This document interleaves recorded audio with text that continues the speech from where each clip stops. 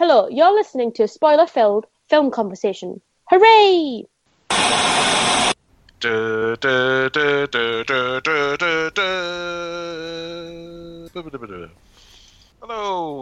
who wants to watch a film and talk about it? Me! Yeah, I'm your host, Richard Tarrant. No, not Richard Tarrant, just Richard. Hello. With me to enter into a... Oh, it's not a competition, guys. You're both through, and you get to talk about a film. Abby. Hello. And Anthony. Hello. So to drop the stupid half-set-up premise that this is a game show, no, it's just a podcast where we talk about a film. That film this week was Slumdog Millionaire. I couldn't remember what it's called. Good start. I was half like, is it Street Rat Weakest Link or what? Poor Boy Golden Balls. What was this show? 15 to Gypsy. What? Come again? Ghetto Kaplunk? I don't remember. No, sorry. Yeah, Slumdog Millionaire. Slumdog Millionaire. That is the film. Anthony picked it, so he'll fill you in case you don't remember the award-winning one-off film Slumdog Millionaire that did really well and lots of people watched back in 2000 and whenever. But anyway, Anthony, details, go. I'd quite like to watch whatever Ghetto Kaplunk is, to be honest with you. It's very dirty, but when you win big. Anyway, so yeah, Slumdog Millionaire was released in 2008 and is a British and Indian film directed by Danny Boyle, the director of such films as Trainspotting, Shallow Grave, The Beach, 127 Hours, and the London Olympics, which I always like to mention. Written by Simon Beaufoy, who's the writer of Full Monty, 127 Hours, Everest, and one of Abby's favourites, Blow Dry. Adapted from the book Q&A by Vikas Swarup. It tells the story of a lowly chayawala, or tea-boy, Jamal, who surprises everyone by being able to answer all the questions on the Indian version of Who Wants to Be a Millionaire. Accused of cheating, Jamal recounts his life story, showing how he knows all the answers and the real reason he's on the show in the first place. The film stars Dev Patel, Frida Pinto, Madhur Mittal, Anil Kapoor, Irfan Khan, and Ankur Vikal, as well as many other impronounceable names that I'm going to leave for now. I'm sure they're pronounceable to some people. Yes, but it's a bit early for me. It's enough to be going with. It's that one. It's that Slumdog Millionaire. You know, that one. Not the other one from the 1940s that came out. No, there's only one in there. Don't think there's any confusion this week with the name of the film. However, it probably does have other titles. Not the terrible ones I was half guessing, but they don't call it Slumdog Millionaire everywhere. I remember there being some controversy at the time by them using the word slumdog, being very derogatory. Wasn't this crap reason that it... Oh, no, it's not derogatory, because it's slum dweller combined with underdog. And it's like, no, it isn't. It's just a cutesy name for a scummy poor person who lives in, like, a shit urban area, isn't it? Like, yeah, and the thing is, it has, like, the word slumdog has now become, like, the word that people use just to describe Indian people. Or just, little kids running around trying to scam you, or, just a derogatory term. I assumed it existed before. Like, I assumed, like, the film Aladdin didn't come up with the term street rat. Like, it's just, I assumed they're just colloquialisms that get into popularity, and then... But no, it's if it popularised the phrase, I don't know, does it...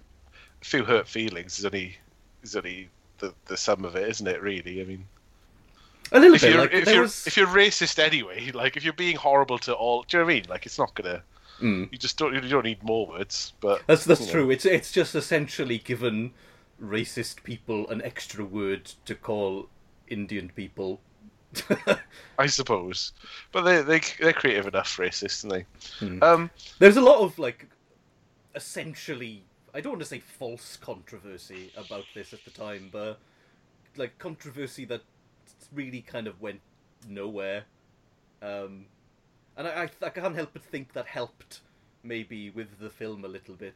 I mean, you know, it's a decent enough film, but I can't help but think like like some of the controversy at the time maybe helped give it that little bit of push. Yeah, it certainly was in danger of not being a big theatre release, and then it sort of, it got enough momentum, and then it sort of, with all things that get acclaim, it snowballed from a few people saying how good it was, or word of mouth critics, reviews, and things as usual. But then you have to jump. There's a step between being thought of critically and then everyone who watches it talking about it as a kind of zeitgeist. It was very zeitgeisty. Yes. And that, getting us into expectations, that's kind of why I avoided it. I heard about it before I'd seen a trailer. It was sort of talked about, this kind of interesting film. Danny Boyle's directed like a film in India, and obviously Millionaire itself, the quiz show, Who Wants to Be a Millionaire, that was huge in the 80s. In fairness, it's like a good concept. It's the traditional question, you answer trivia, but this time you win a fucking million, which is a huge chunk compared to like winning a car or a boat or a few grand on like catchphrase or something. So like getting a holiday in a boat was the peak before, whereas like £1 million or dollars or whatever else, it's a big deal. So I get why it's called. Plus the tension. There was a lot of reasons why Millionaire. Like, did you guys watch Millionaire? Yeah, when it was first a thing. Like, I think I pretty much watched until the first person won $1 million, and then it's like, oh, done now. Yeah, a lot of these quiz shows are really good initially, and then you get it, and you get used to it, and you can't watch anymore. That's how I feel about all quiz shows. I watch them for a bit, I go, oh, I see, Deal or No Deal's like this, da da da da. Yeah, I get it. I don't need your quasi-religious, like, we're all a weird group of people wishing for things, and once it gets bizarre, I was like, no, it's just a format about odds. Yeah, I move on from most quiz shows, and Millionaire was one of them. Abby, did you watch Who Wants to Be a Millionaire? Yeah, it's one of those shows that was on just at the right time, probably like just after dinner, so we'd all watch it together because it was on. And a lot of people had the same thing. A lot of people at the time watched Who Wants to Be a Millionaire. So to make a film, off the back of like, it's not just about that. So it's it's obviously about one guy's unique little story connecting him to that show. But because there was such high praise, and then it won awards and stuff, and it was very zeitgeisty, and I went, I don't know. I saw the trailer and I went, it's not for me. So I, at the time, passed it by as like, oh, it doesn't look like I'd be interested in this. But I thought it might be a bit sentimental, but actually it was more like fucking torture porn at times. But yeah, so I missed it the first time. Abby, what about you? Had you seen this before? No, I had a similar thing to you, where I just sort of looked at the trailer and went, no, thank you. What was it about the trailer that said, not for you? Well, it's funny, because the trailer sort of misled you into thinking there was some kind of whimsy. Sure. Which doesn't appeal to me. And then it turns out there was no whimsy, and that doesn't appeal to me either. So, Anthony, you put it forward. You've presumably seen it before. What were you wanting from this viewing? Yeah, I remember going to see it at the time in the cinema. I think I was probably the same as you guys. I was a bit like, well, doesn't really look like my cup of tea. But all the people I was living with in university at the time were very much, oh yeah, we need to go see it. We got to see it. So I think some of their excitement rubbed off on me, and I remember really enjoying the film when I saw it. But it's one of those films that was it. That was the only time I'd ever thought about it afterwards as well. I liked the soundtrack. I remember I downloaded the soundtrack and I've listened to that a few times over the years, but that's about it. So it's got that one song I like by MIA. I quite like their Paper Plane song. That's quite good. But then I thought about it again recently, and it was very much, no one really talks about this film anymore. like you said, just very much captured the zeitgeist and then went away. So I felt like I wanted to revisit it, see if it still held up, and see if it still offered something to an audience these days, which I think it does, but it certainly has lost something since like 2008. Yeah, you think it perhaps lost something, but I guess we'll get to the root of what we think's up with it now or then, or I don't know. Well, we can't say what we would have thought of it then. You can, we can't. But obviously, slightly different set of eyes. It is odd that it, as you like, one of the reasons Jamie didn't do it was like, oh, Slumdog Millionaire, yeah, for our podcast this week, and he was like, yep. And then he went to find it. It's like, oh, it's not available in any mainstream places. I don't have time to get it on DVD. It was like, oh, just this highly acclaimed film not available on YouTube or Amazon or, do you know what I mean? Like Netflix or whatever. So, oh. So it was just, oh, yeah, I guess it is sort of faded out of people's sort of memory a bit.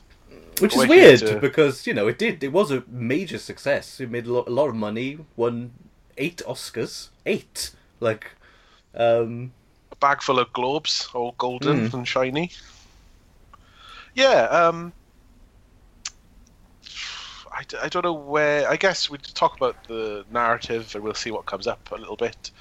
I know within the first 30 odd minutes, there's a lot of horrible things to get going. Like, there is. It starts with like waterboarding or water torture, and then electric, like car battery being hooked up to the protagonist's toes. Like, essentially, we start with the torturing of a man who was on, an 18-year-old T-boy in like a call center. He's on a million. He's either come close to winning or has won Who Wants to Be a Millionaire, and he's being tortured by the police. But it's like, I mean, is this fucking hell, guys? And then it goes on to have like a little boy covered in shit, and like they blind some children or a child. It's like, this is Saw, isn't it? What's going on? It does get a bit torture porny a little bit in the poor porn, I suppose. It's like, us wallowing in the misery of kind of like extremely poor people and the things they have to go through. There is a touch of that going on. You have to set the bar at harrowing so you can leap over it for the up, I guess, the kind of rejoiceful, hooray, they've overcome a life of horror and torture. Because you're right, by the end it's supposed to be like a feel-good film where there's a nice big happy ending and a big dance number at the end. Which I kind of get. It's kind of influenced by, kind of Bollywood cinema, both kind of like the look and the feel and the cinematography and the romance and the drama, high drama. The melodrama, yeah. But Abby, I feel like you early on were giving hints before we were on the podcast here that you found it a bit. I don't know what you put into words. I would guess. There are several things I don't like in a film. One of them is, torture. Children, I don't like. Aww. And pits of shit. Not come on. That was the best bit of the film. It was awful. It wasn't awful in a. It was really, because the torture elements are, they're not all that graphic. They're just things that are happening are awful.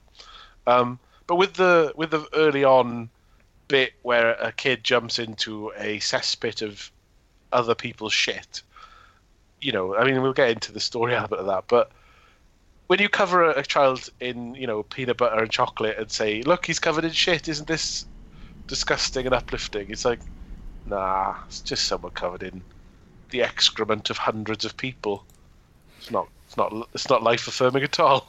Only because the way they kind of filmed it made it quite clear he could have easily climbed over rather than go under. Just put your back into opening the door, like.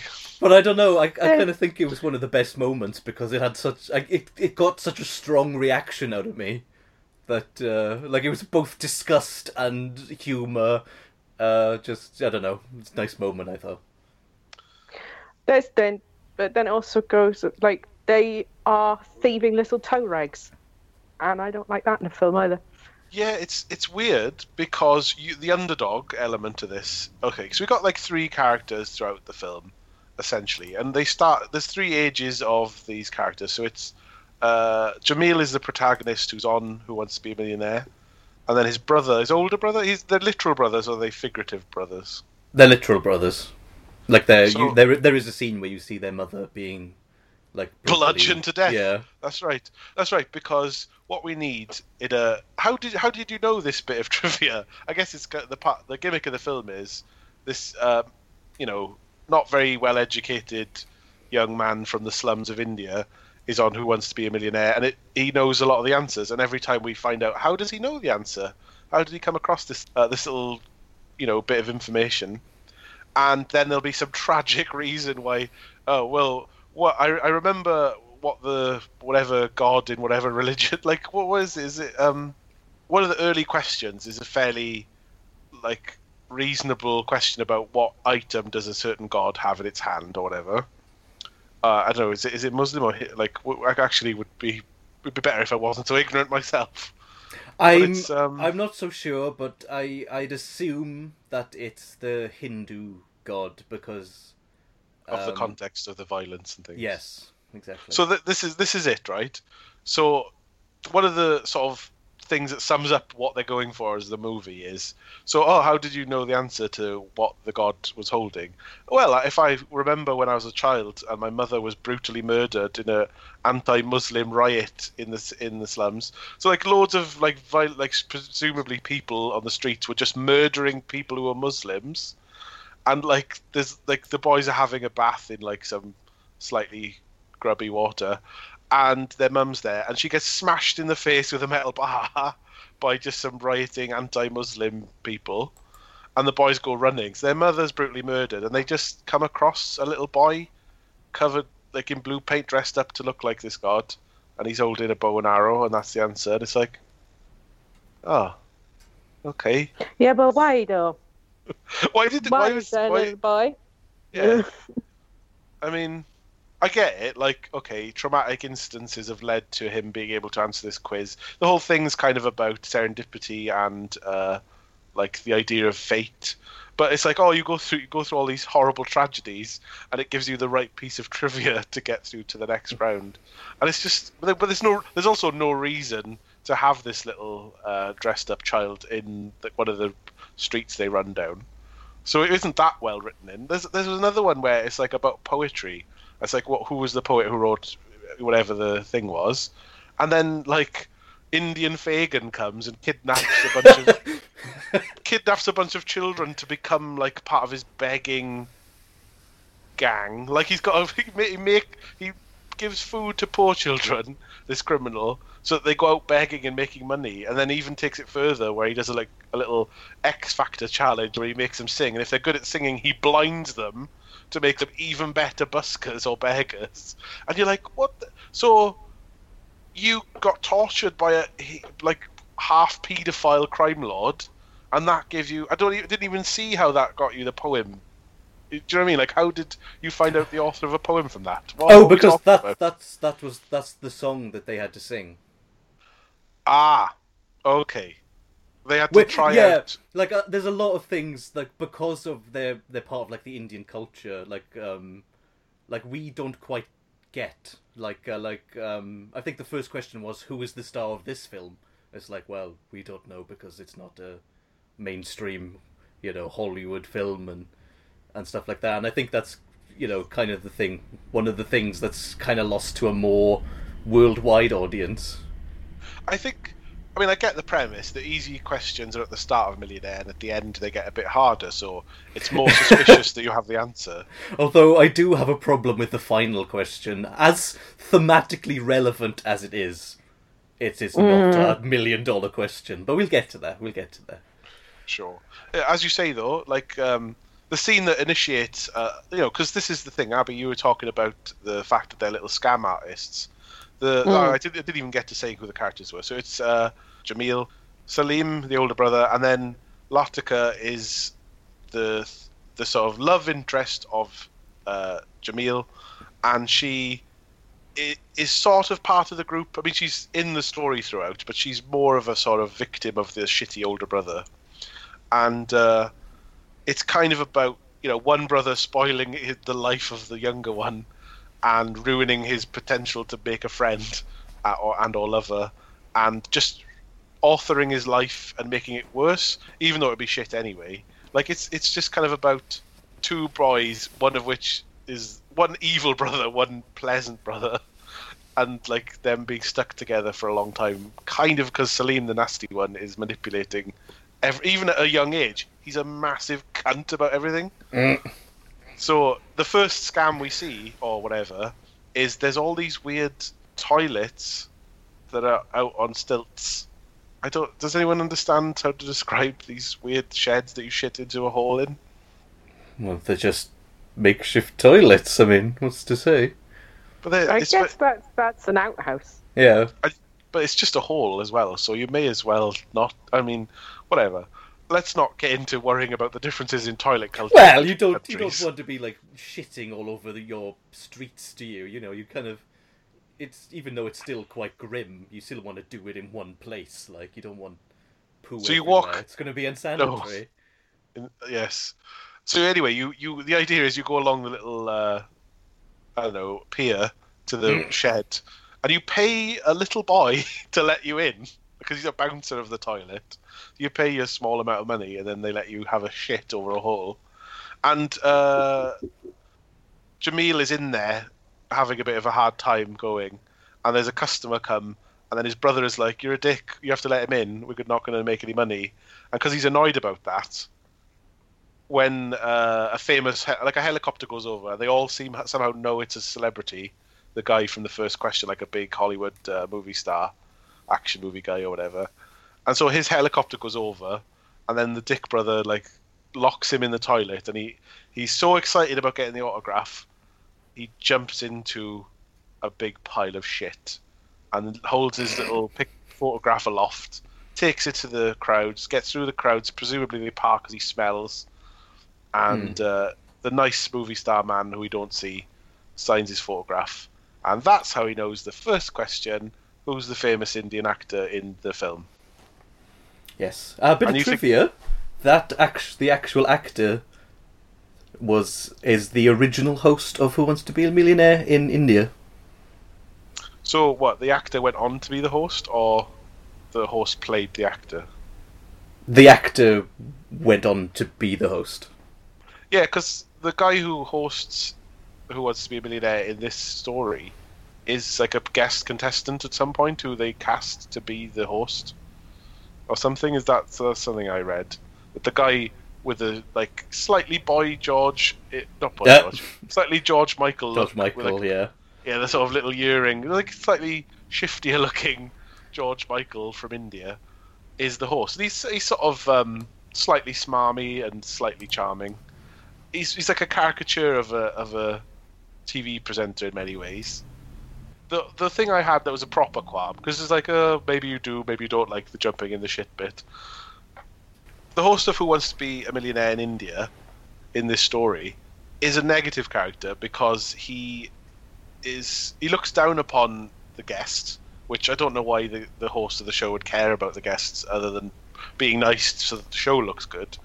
So I'm trying to imagine if Chris Tarrant in Britain would have been backstage going, you should quit there, mate, while you're ahead, and then giving him the wrong answer in the bathroom because he doesn't want to be shown up by someone trying to win. There's just when the kids would won a lot, there's a kind of confrontation in the bathroom between him and the host, and he's like, fucking just draw the right answer that you don't know on the wall, and gives him the wrong answer, and it's creates a villain out of this host, and it's like, what are you on about? It does give his excuses later, while saying because he feels like he's stealing his limelight and attention because he also, he says, only one other person has done what you're doing now, has come from nothing and has, risen to, this status, and that was him. So he feels like Jamal is stealing his limelight.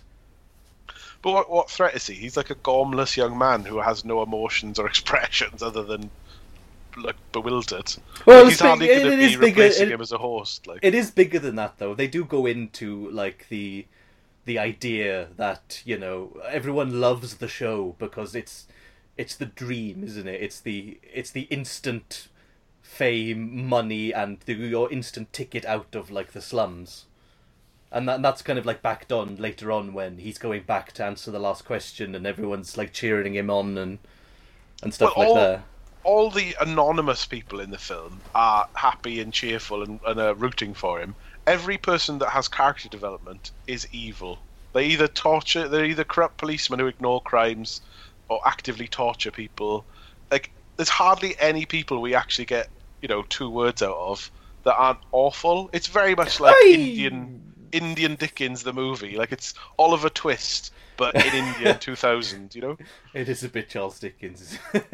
I think that's a bit unfair with the police officers. They're just kind of doing their job torturing a child. As far as they know, he is breaking the law and therefore waterboard the prisoner. That's that's their methods. They leave him go once they find out.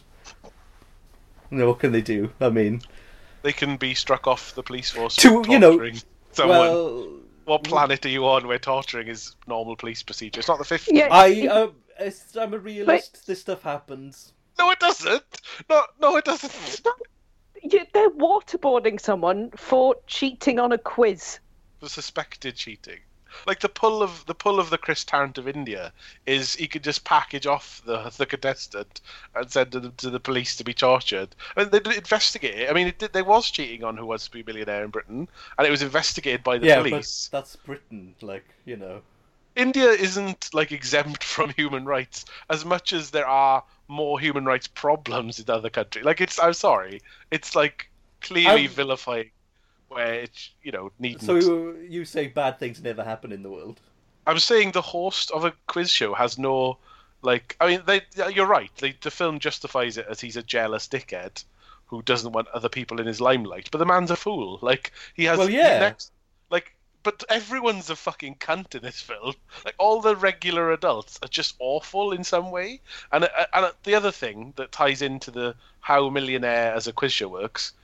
They do not obviously when you have someone could win $1 million, it's a good idea as a producer to stop the show there, and then have the next bit air the next night. So in the film, it provides an opportunity for them to take the guy aside, see if he's cheating. He gets tortured, and eventually, they believe him and they send him back, and he's allowed to do the $1 million. The final question. So, but in reality, they batch record them all. And they wouldn't they'd make you change your T-shirt and stuff so you look like you're doing the next day. Applying real life logic to films again, Rich? Is Millionaire an actual show? Yes. Is this using that as the premise for the whole story?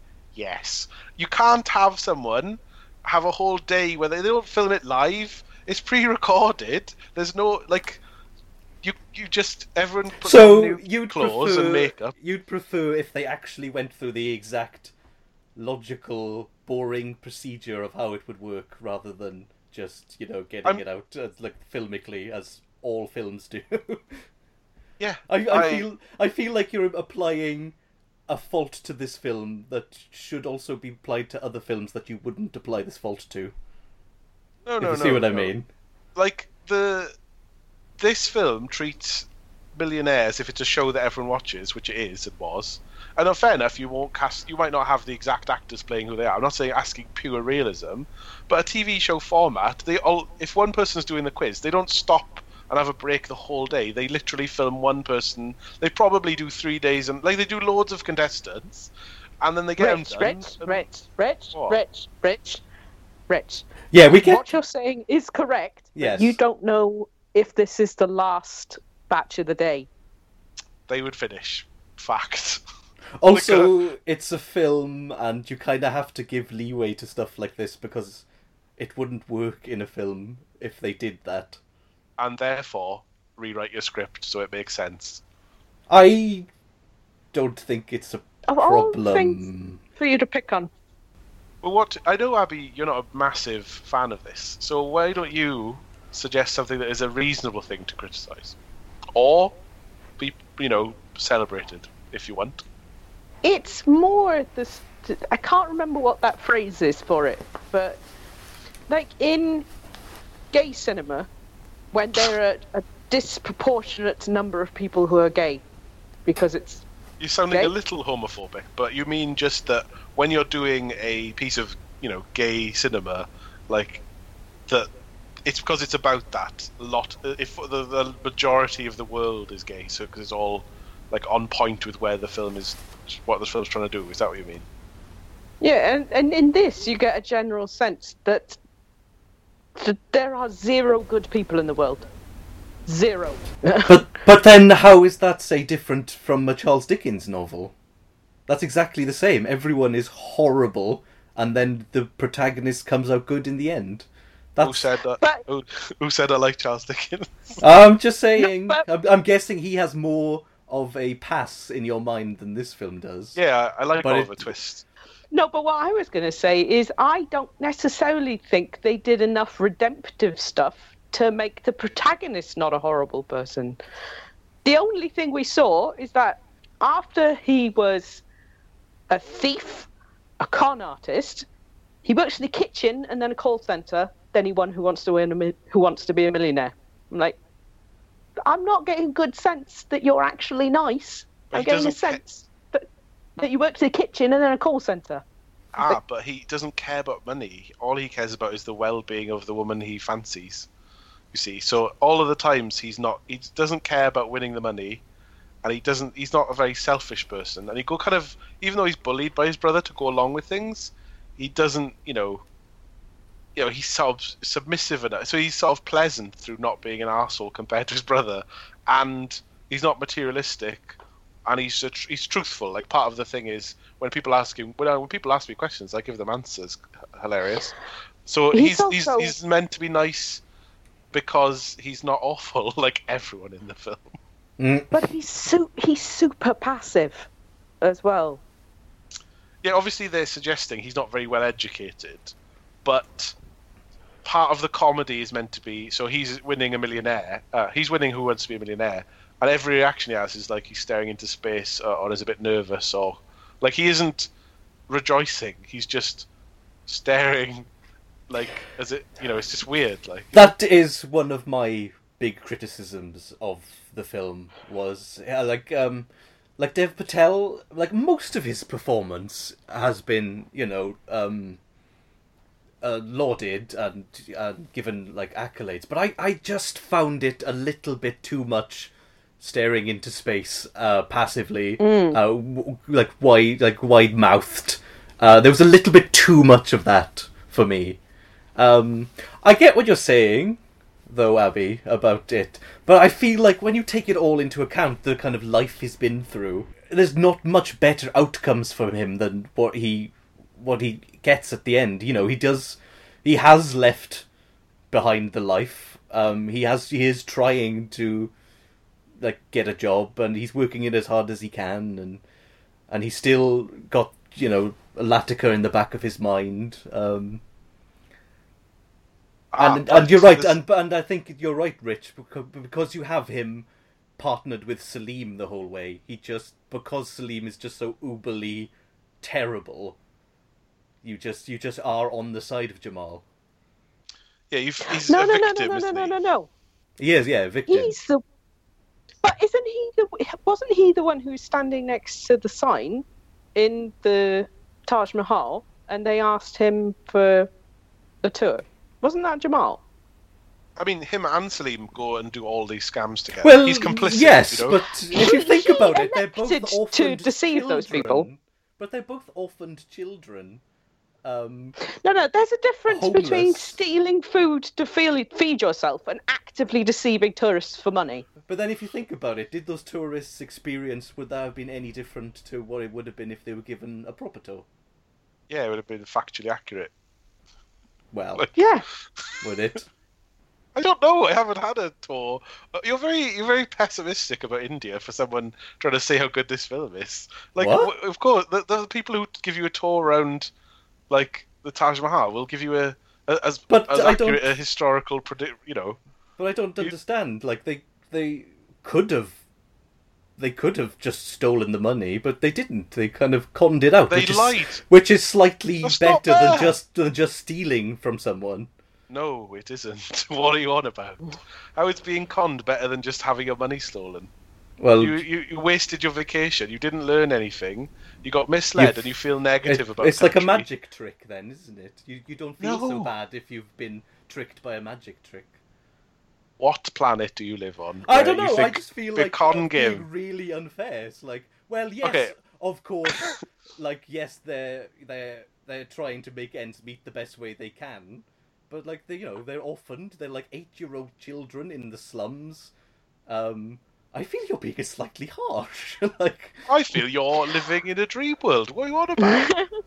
It's not so much that, like, when they were kids, they made decisions that were based on kid logic. I get Yeah, that. they're not educated. which they still were at the time at the Taj Mahal. But my problem is that they didn't do anything to properly get over that he was a better person later. They didn't, He like, got a job, other than... I guess. Yeah, he got a job twice. He got shot But of his that brother doesn't- a bit. Like he did try. But I don't. But my point is, I don't think they made him bad enough to need that much redemption. Okay, he does suffer a lot, but let me take you through a laundry list of a few things quickly, right? Because we don't want to dwell on everyone and argue about everyone, and then maybe some of them are justifiable as survival and all this and things. But so early on, they're being exploited by a gangster, so it's fair enough. They're tricked. They're naive little children. There's a really evil Fagin who keeps a begging ring of children that he. I don't even understand why there's this man who runs like the scams of children. I mean, maybe he has other businesses, but one element is a man grooms children to be beggars that he takes a cut of, like they're some sort of weird prostitutes. It also raises them to become isn't it Latika's being raised to be a virgin prostitute and sold as well later on in the story. But anyway, so that's horrible. And they do that because they're being exploited. So the begging scams, that's a buy. Their mum has been murdered brutally. That's, let's give them the benefit of the doubt here. But what they escape when they realise, like when their friends gets blinded after being a good singer, they run away, and then proper dick move from Salim. Latika is running. They're all running for the train to escape from the gangsters, and Salim has her hand on the train and is pulling her up, and then lets go because he's selfish and just, I guess, wants his brother and him just to be a duo, and is jealous, and is like, so it's a proper heel turn. It's not just, I've locked my brother in the shithouse, and then I've sold his autograph. This is, he commits then, isn't it? It's like, oh, this guy's a fucking cunt, and he's a little kid, so you should be watching the film going, oh fuck, look at his little face, I'll punch it in the face. Did you guys feel equally pissed off about that? Of course. Sure. Abby, was this like a bloody Salim, right? Everyone should be feeling that by now. Yeah, at every point, Salim is a dick. Yeah, Every point. it's a bit thin when they were trying to redeem him a little, but Yeah, that's it's a little later. bit. But just the other things, right? So from this point on, the two boys are on the train, and they kind of have an argument, but they essentially live on the train for a bit, and start a montage of scams. So they're like selling stuff, they're pickpocketing. At one point, they're hanging off the outside of the train to nick some bread, and then I kind of question. Okay, so children are trying to nick bread from like a buffet cart on a train, but like the middle-aged dad of the family is like trying to throttle him through the window for stealing like a thin piece of bread, and it's just like, there's a kid dangling on the outside of the train. Never mind the bread. You should probably rescue the child. I have a quick point about this. When they fell off that train, they fucking died. They were Yeah. not fine. One of them landed on his neck. Not fine. Dead. Well, sure, maybe. But they enter into a bunch of scams, and though Salim is a bully and a manipulator, you know, is his own man. You know, like Jamil is his own guy. He doesn't have to like commit crime to survive. What's his alternative? Like, leave the. What's person his who's alternative negative- as a 10-year-old orphaned street child? Admittedly, he probably doesn't have the intellect to find social services or an orphanage where you could be entered into, like something, get some foster parents. Well, exactly. If they think he's of his too- last experience of like the orphan bus coming around. They came around and wanted to blind him because he was a good singer. That's his experience Okay. of orphanages. Fair enough. As we move on, they fall off the train at that point. As Abby said, they live despite the fall, and happen to be by the Taj Mahal, where opportunistically they start getting into scamming the people there. So they're nicking shoes, they're giving false tours where they lie about stuff to naive tourists. There's a point where they sort of, after a while, they're leading people around, and then a bunch of kids come and nick from the car. Is that their scam, or is that like just something that happens? I assume they must be implicated in the scam because they need to get the people away from Sure. the car. So they're thieves and con artists at the Taj Mahal. They're run off by the security occasionally, but seem to make enough of a living nicking shoes and selling them, and conning people out of their car parts and money. So to me, negative, but I take your point. It's sort of like, oh, what's the alternative? Well, But what about? Do you have sorry. these feelings? Do you have these feelings for Oliver Twist? Like he's Oh, in the oh. exact same boat. Like he's just Yeah, Oliver- fallen in with the wrong crowd and doesn't really know what to do, and Yeah, the like, he's Oliver quite Twist- passive as well. But Oliver Twist ends while he's still a boy. Well, Jamal's life of Jamal crime ends when gets when he's a boy. But then he's Like as soon as he's faced with the most extreme of it, where his brother kills someone, that's his last. He's too affected by that and kind of like has to leave. Well, he doesn't have Oliver to leave. Twist- Sorry, go on. Oliver Twist fights it more. Almost all the stuff that Oliver Twist does is under duress. Some stuff he actively does himself. But then you say that I don't see he has another choice. Personally, Okay. Like, well, not to review Oliver Twist because it's a different thing. I would say Oliver Twist is slightly annoying how much of a puss he is, but his one thing, he's always an innocent, moralistic young man. And there are times where I guess he is bullied into crimes, but he's kind of too. Like, it's very similar. It is very similar. I take Anthony's point. I will give Oliver Twist more of the time of day, and it's a parallel story. I mean, Swap winning a quiz for inheriting a father who's a millionaire or whatever, or really rich in that time period. But I think there's a case to be made for Jamil being good because he does leave, but Salim is like the thorn of his. Every time he has a chance to either hook up with the woman he wants to rescue, like that's the other thing. He actively wants to go back and find Latika, whereas Salim poo-poos that at every turn and thwarts him. So he cares about another person. So that's another tick in his box. And also, when they get together later, and then it goes as far as murdering the gangster that raised them initially, like Salim pulls a gun when they're all together and happy potentially. Salim bullies him out with a gun. Like he doesn't leave because he's had enough of crime. He leaves because he's going to get shot, and his sort of the woman he fancies says you should go. It's to save his life, I suppose. So basically, his brother's a dick, and he can't put up with it anymore. Not he morally decides because this is another laundry list item. Once he's working in the call center, he uses the call center computers to search for like Salim and Latika on the system, and so he's not doing his work. He's mooching off of someone's computer and using like the computers to find out. Like he's using it for personal use. Come on, you do your job. Really? Serve teas. Yeah, really, yeah, that's big what time. you're latching onto. He's doing Big time. someone. He's doing someone a favor by watching their computer for 5 minutes. and then, decides to try and find his long-lost brother. Yeah. Terrible. What a terrible guy. Yes, he is. He should be... And it's not his long-lost brother he loves. It's a horrible bully that ruined his life at every turn. And he's only trying Still to find him to find his... Yeah. Well, he doesn't... All right, whatever. then. Address this. I think half of my problem with not really buying into the whole redemption thing is that Jamal is incredibly boring. He is boring. And Oliver Twist, also quite boring He is. as well. I will give you that. I feel like they did amp up the passiveness to make him more... Well, not more, but less implicated in things. If you And see also, what I mean. Which it wasn't the best decision.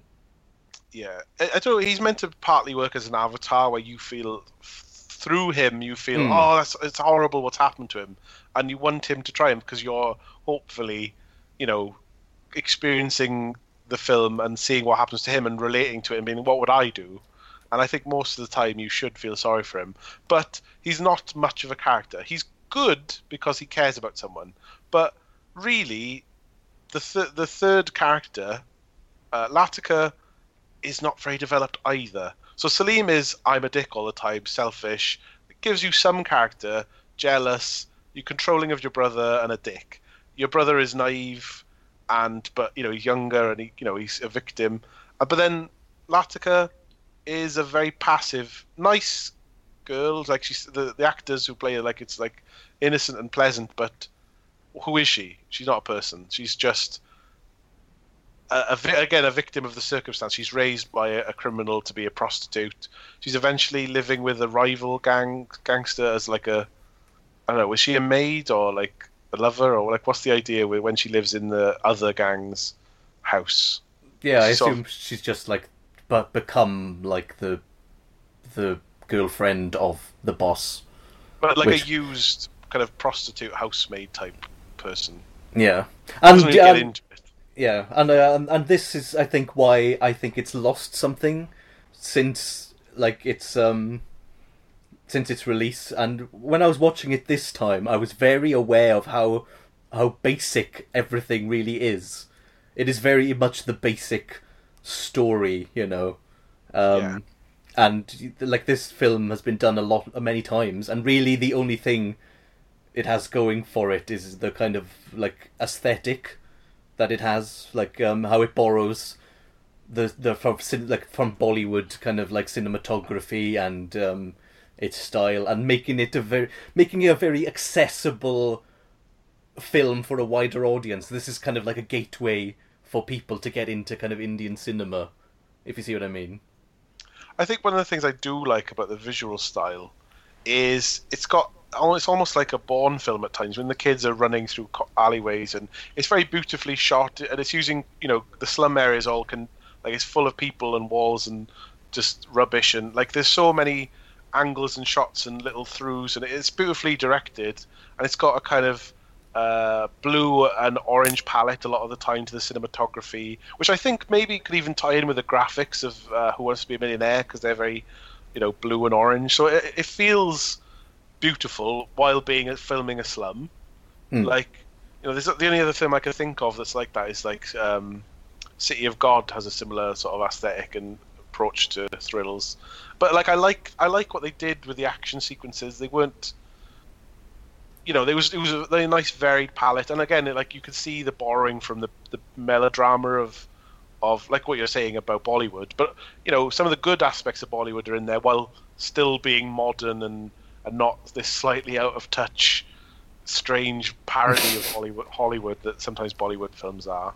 And it generally stays the same genre, which is, I guess, feel good Dickensian nightmare. It is now. So I liked aesthetically the film a lot of the time, and I think the child actors at the various ages are doing a pretty good job of playing the roles they're given.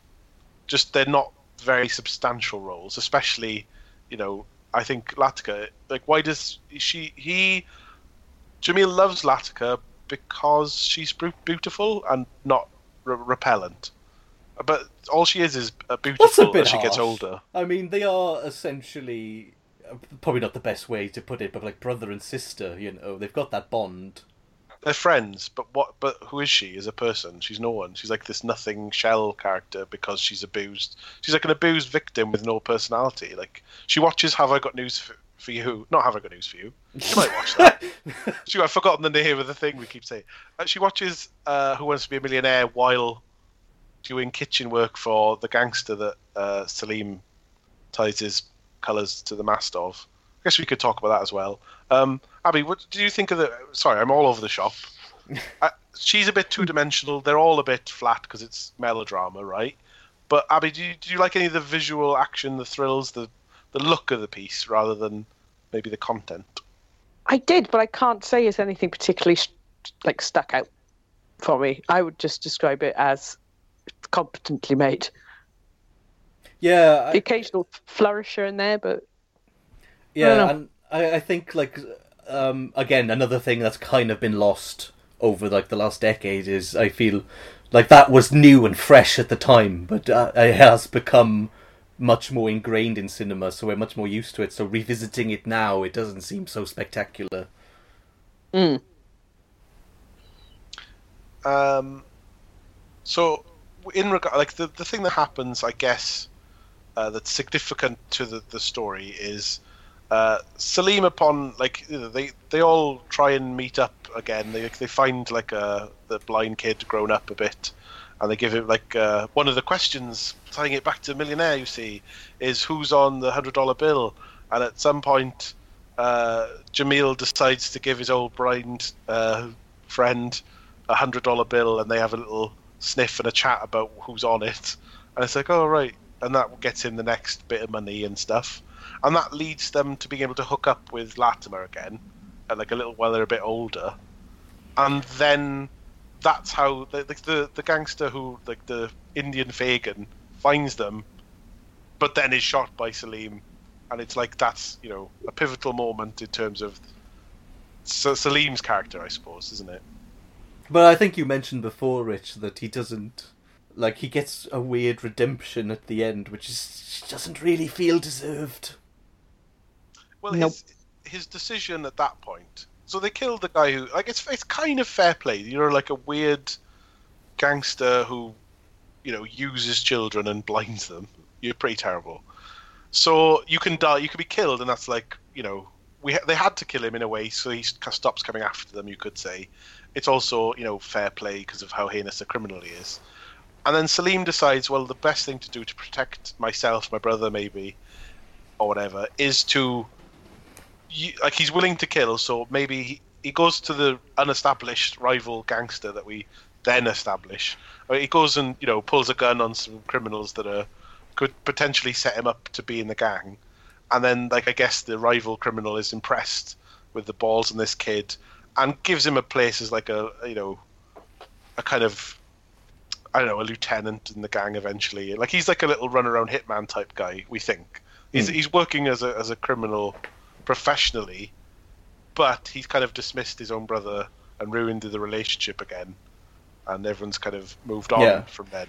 And that's what he needs redemption for. I don't want to say we don't really care about him, being a criminal, but he needs, that's what he needs to redeem, the way he's treated his brother and Latika.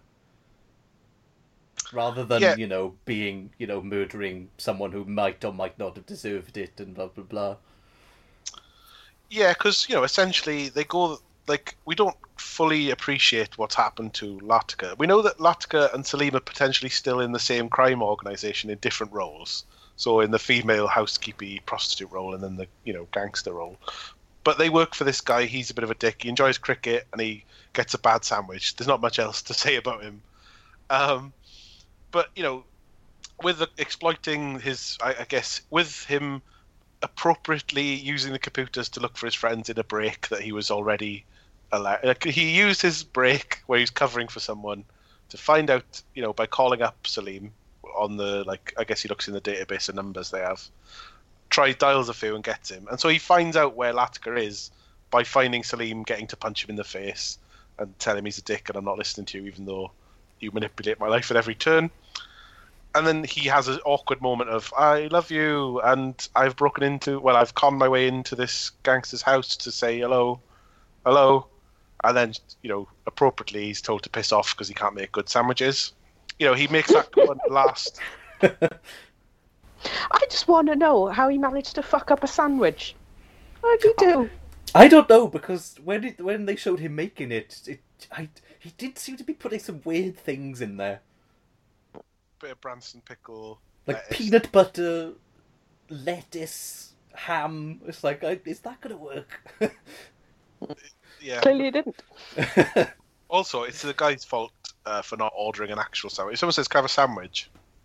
You gotta say what's in it, and you don't have to work in Subway to know that you at least need to stipulate the filling.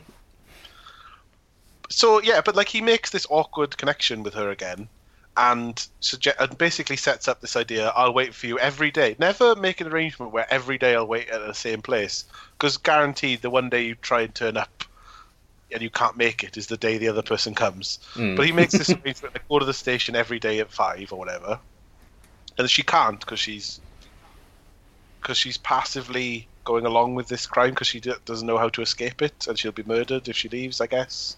It's all very implied. I can't leave my life of prostitution because bad men are holding me captive. But one opportunity is all you need to run away, I guess. Who knows? But that's the idea. So this is the thing that is a bit weird as well, is Jamal's idea. He doesn't think I'll just go on Millionaire to be a Millionaire. He's like, oh, she watches Who Wants to Be a Millionaire. I'll get onto that. So he phones up, gets through his call center sort of dialing thing. So he gets onto it. He obviously wins by having every question be related to a harrowing thing that happened to him. And he's just staring vacantly because all he wants is for his, like, the woman he fancies to see him on it and be like, hello, come meet me. I'm famous and I'm possibly going to be a millionaire.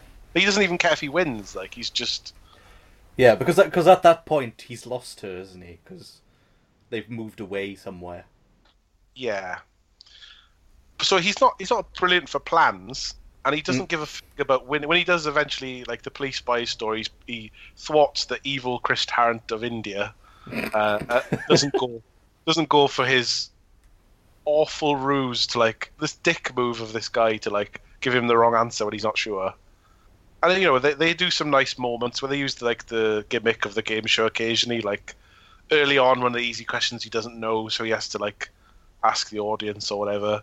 And then they try and play it so you forget that he has a call a friend, and then he calls his brother. His only phone number is his brother, you see.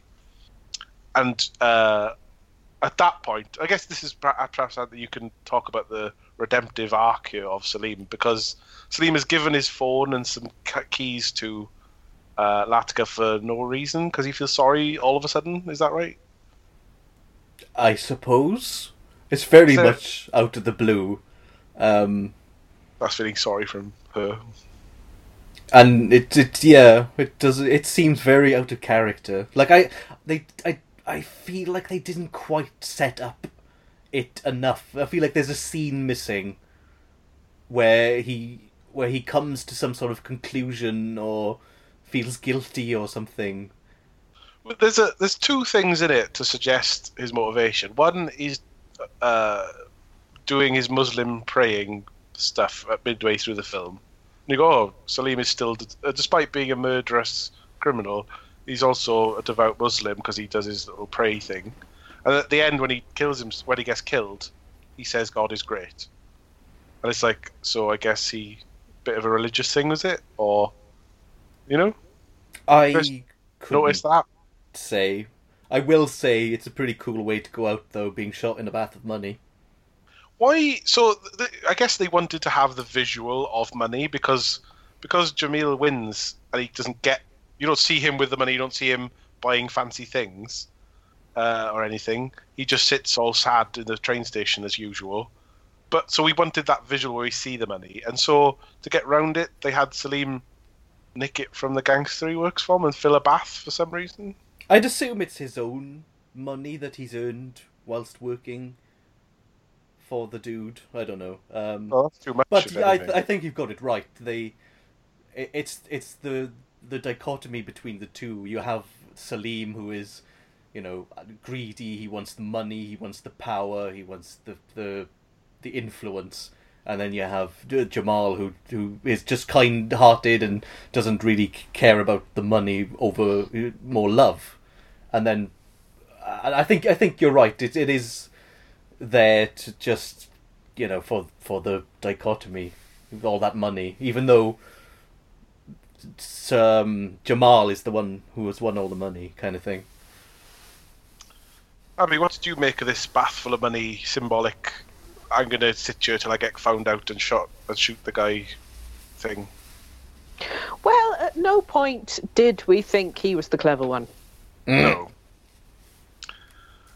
He Is that it? literally put himself in a corner, in a seated position, and then opened fire where they could exactly shoot him. I think he perhaps felt remorseful. Maybe it was like a suicidal thing where he felt like trapped in his own bad decisions.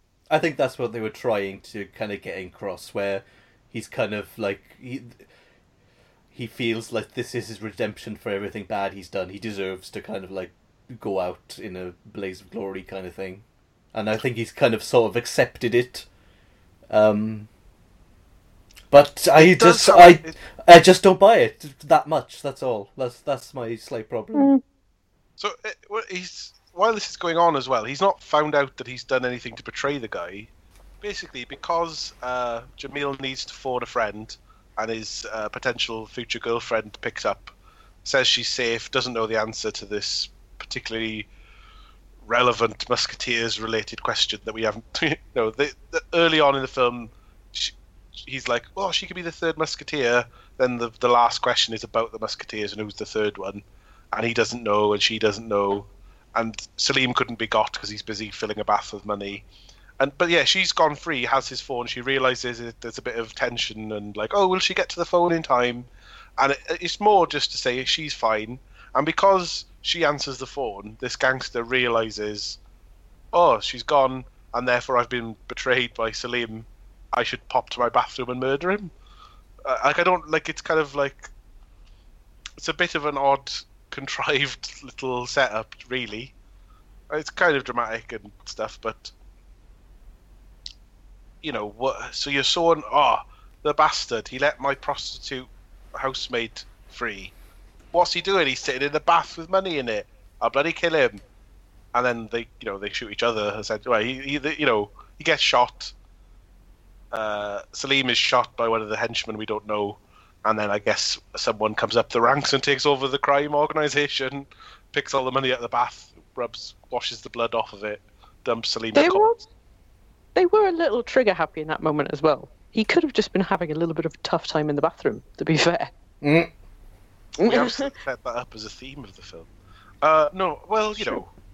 Whatever. The gang of baddies realise, from the phone call and the TV show that everyone's watching, that what's transpired, which, I don't know, a few leaps in logic. I don't know if I'd have been quite so, like, oh, that's weird. What's that about?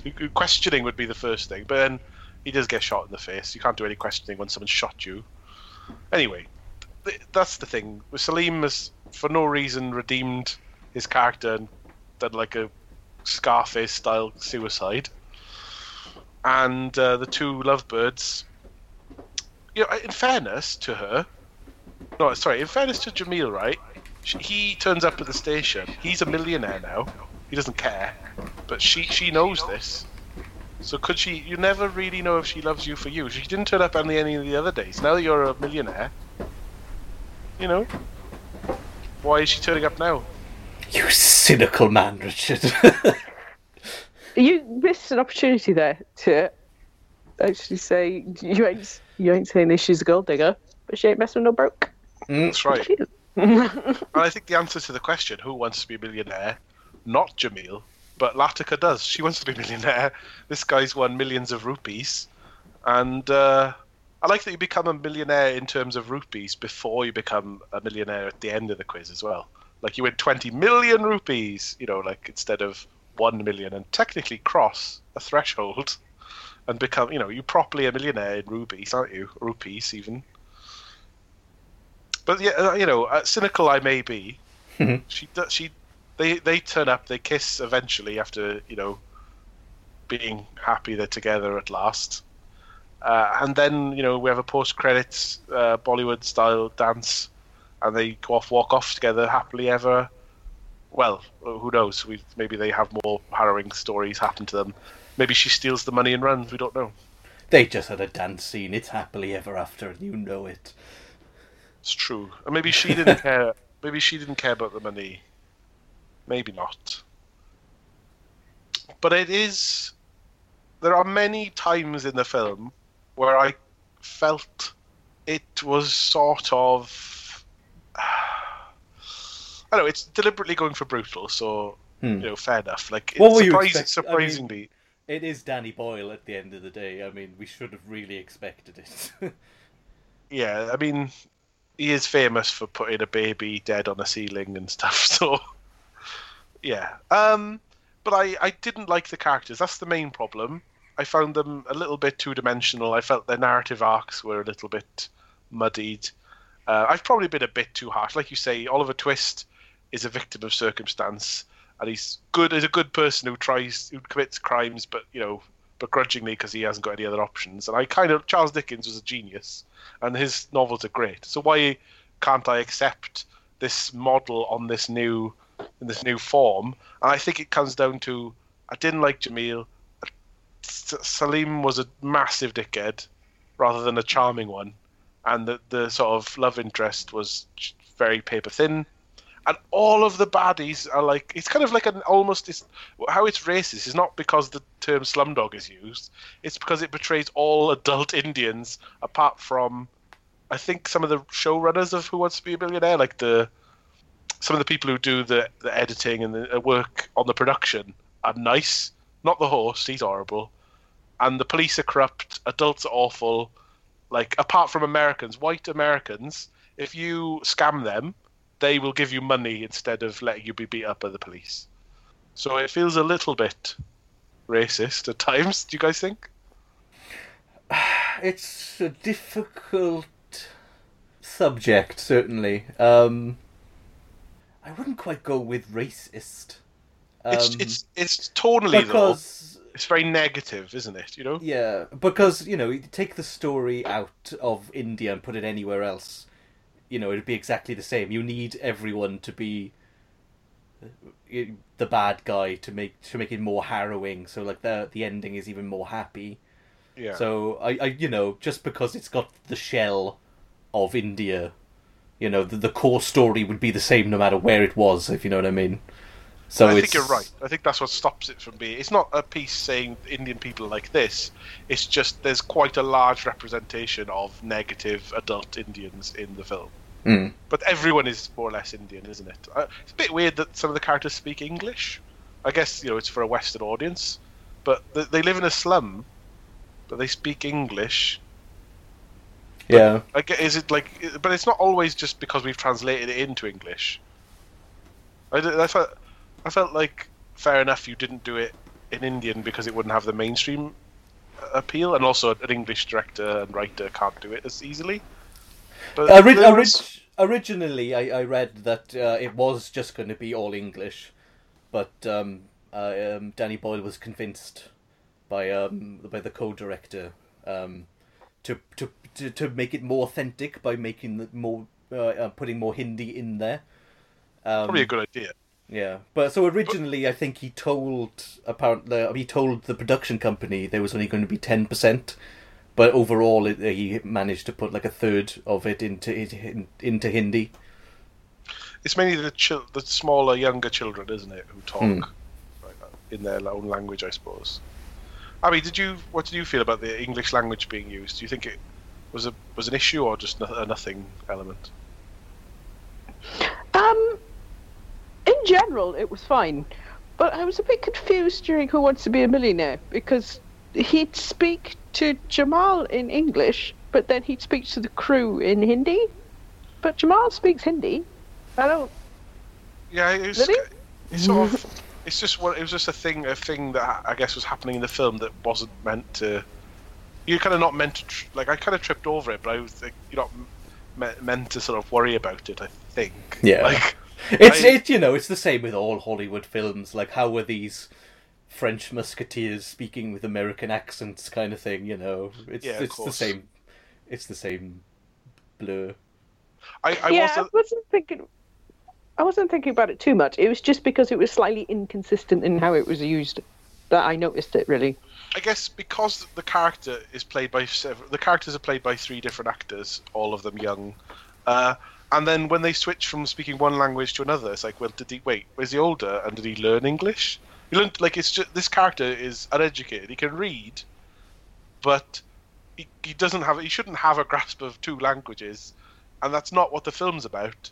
And yet, when he's young, he speaks one language. When he's older, another. So, I think it's just a weird, like, thing that should, like, I thought about it. It kind of threw me.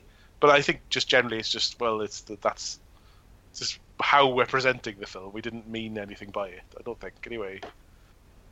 There was one moment where I was a bit confused. So when the host of Who Wants to Be a Millionaire introduces it, and he said he can't say million properly. Or millionaire properly, so it sounded like he was saying, "Who wants to be a milliner?" And I was like, "Who wants to be a hat for a living?" Yeah, every time he said it, that's exactly what I was thinking. Yeah, so I was thinking of, well, the Mad Hatter from Alice in Wonderland, probably. Are there any other famous milliners? Like, but yeah, that was I don't know. I mean, how many times, as like a English director, could he have gone, can you say it like this, please? You lose your accent a bit on that word. But, whatever. I mean, that was it just amused me, and obviously you. Me too. Yeah, I don't know if I've got anything else to say on it. I guess we're just down to, if you guys have anything you want to bring up, feel free. But I think metaphor time otherwise. Only that I really enjoy the soundtrack, and I think it helps, like, knot the whole thing together all the way through. Yeah, it's a nice mix of music as well, because obviously there's the slightly more Bollywood stuff, and I think they reimagine. I don't know if do they reimagine the Millionaire theme with a slight sort of Indian flair or something. Like, I felt like there was a few little touches that were quite nice. I didn't have any problem with the visuals, the music.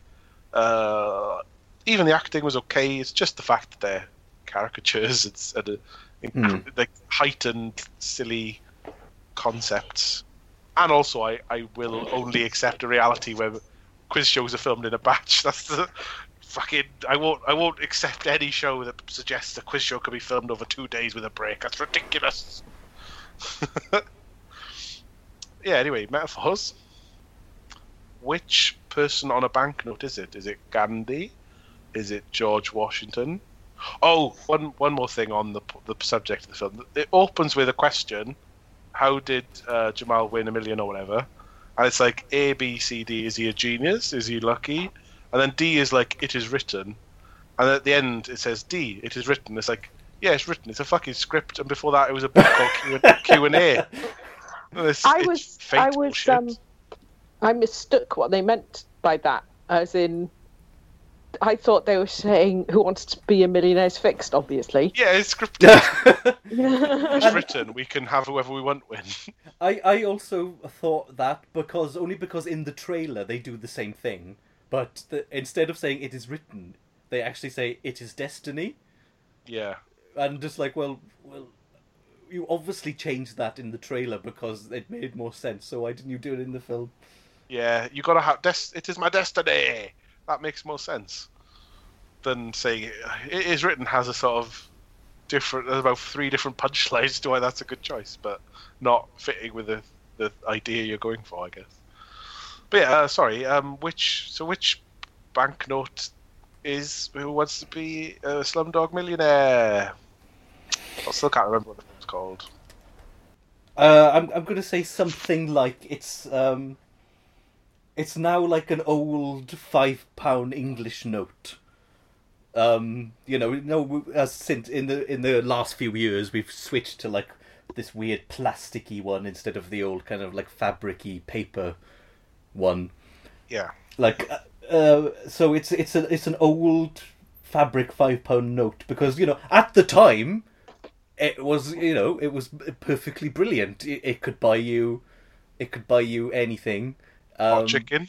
Yeah, but now, like 10 years later, like it's kind of moved on, and you kind of, you see it for what it is, and like I'm not saying like I do think this is a really good film, but my problem is that time has shown that it's just the basic story just has got a different shell around it. So whilst like 10 years ago it would have been useful, these days it's more kind of something to stick up on your wall and go like, "Ooh, look, it's an £5 note." Yeah, I get you. I can see where you're coming from. For me, if anything, it's the shitty, modern, new, plasticky ones that don't fold up properly and just they don't feel. I mean, fair. I'm not like, oh, we should go back to like shillings or whatever. But to me, it's like a plasticky shit note that doesn't fold properly, doesn't quite work for me, and it like sort of awkwardly unfurls whenever you try and tuck it away, and it's just unpleasant, plasticky sheen on it. And I think this is sort of presenting a kind of, oh, it's a heartwarming, worthy movie, and it's like a harrowing Dickensian update. And I'm just like, oh, but let's just move on to Electric Money and just have it all be like bank transfers without any physical crappy plastic thing. And I feel like at times this is a bit, it's got a sheen to it, but it's annoying, and also with inflation and time, it has become less valuable as well. So for me, it's the same denomination of money, but like it's the crappy. There's just that little crapness to it that I'm not on board with, and that obviously came in the form of having too many qualms with little bits of it, as well as the literal paper thinness of some of the characters. Like that was my beef. Better. I think, so. Better than mine, I think. Oh, it's the same thing. It's just a different time period of the money. Abby, what would you say this is? It doesn't have to be a money metaphor if you don't want it to be. Now, I don't remember what denomination it was, but in the film, he asked him who was on a certain rupee note, and it was Gandhi. Yeah. And I feel like this film is a little bit like Gandhi, because Gandhi is one of those sort of icons of India, and all the stuff that happened to him was really sad and depressing, and like when some of his views, like a little bit of the time, yeah, not like civil rights. He certainly wasn't perfect, as he's portrayed. Yeah. So you're saying, a lot, and I think that's fitting because Gandhi is held up as like he's one of the most famous icon, I guess. Well, he's like, he's like Winston Churchill or Elvis Presley in terms of an Indian celebrity. He's up there. I mean, in global celebrity, Gandhi's super world famous. And I think Slumdog Millionaire was really successful, won loads of awards, really held in high esteem.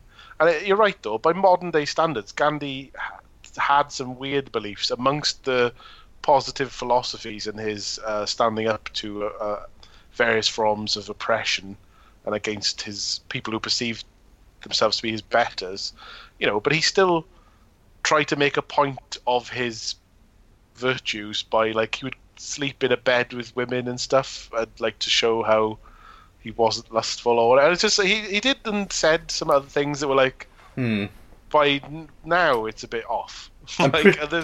I'm pretty sure he also saw black African people as inferior as well. Yeah, so when you look below the surface of what Gandhi stood for, you see some flaws. And I think with this one, on the surface, lovely film, well directed, lovely Indian-flavoured movie about, some children growing up in the slums and, blah, blah, blah. And then you go, it's a bit grubbier than you remember. The underbelly of it is like Gandhi. And that's what you're saying, is it, Abby? Like, it's... People remember the myth, but they don't see the smaller details. I like that. Although thank you. The only thing it doesn't address, in terms of my opinion of the film, is that I wouldn't necessarily describe Gandhi as a boring man, and I would describe Jamil as a boring man. Sure. But the film as a whole isn't boring. I didn't sit through it going, oh, come on. Like, you don't find yourself bored. At times you're questioning the plausibility or the like, you just sit there going, really? You're blinding orphans for money? I mean, there must be people in the world that are really awful. I mean, there are human slavers and things. There are, paedophile gang. They're just horrible crimes in the world. I'm not saying that doesn't happen. But, fucking hell, it's just, It never ends. Yeah, it's just kill the mum, covered in shit, burn a child's eyes, run away, betray your friend, kill a mob guy, constantly suffer and con people. Like, it's just, oh my god. Bombardment of torture. With an uplifting, feel-good ending with a dance, hooray! Anyway, so we've given our metaphors, we've chatted our shit about it. And that concludes us for now. This time on Spoiler Filled, I think. Unless I'm wrong. Am I wrong? You're not wrong, Rich. I think it's time for us to dance the podcast out. That's right. And when you go to the Taj Mahal, please make sure you're with an official tour guide, or else you may get some inaccurate information. And feel free to research it yourself. Sometimes going well prepared for a holiday makes it all the more enjoyable. Bye. Bye-bye. Someone works for the Indian Tourist Board. Seriously, who builds a mausoleum to their... Oh, never mind. Let's not get into the whys and why nots of the Taj Mahal. I did like the idea that they built a swimming pool rather than a sort of aesthetic garden pond on the outside, though. All these ornate buildings with water features, you should be able to get in them, shouldn't you, and have a bit of a swim around. It's got the length. That's what you need from a swimming pool. You could have an Olympic sash on, couldn't you? Anyway. Ciao. Ciao. Bye-bye.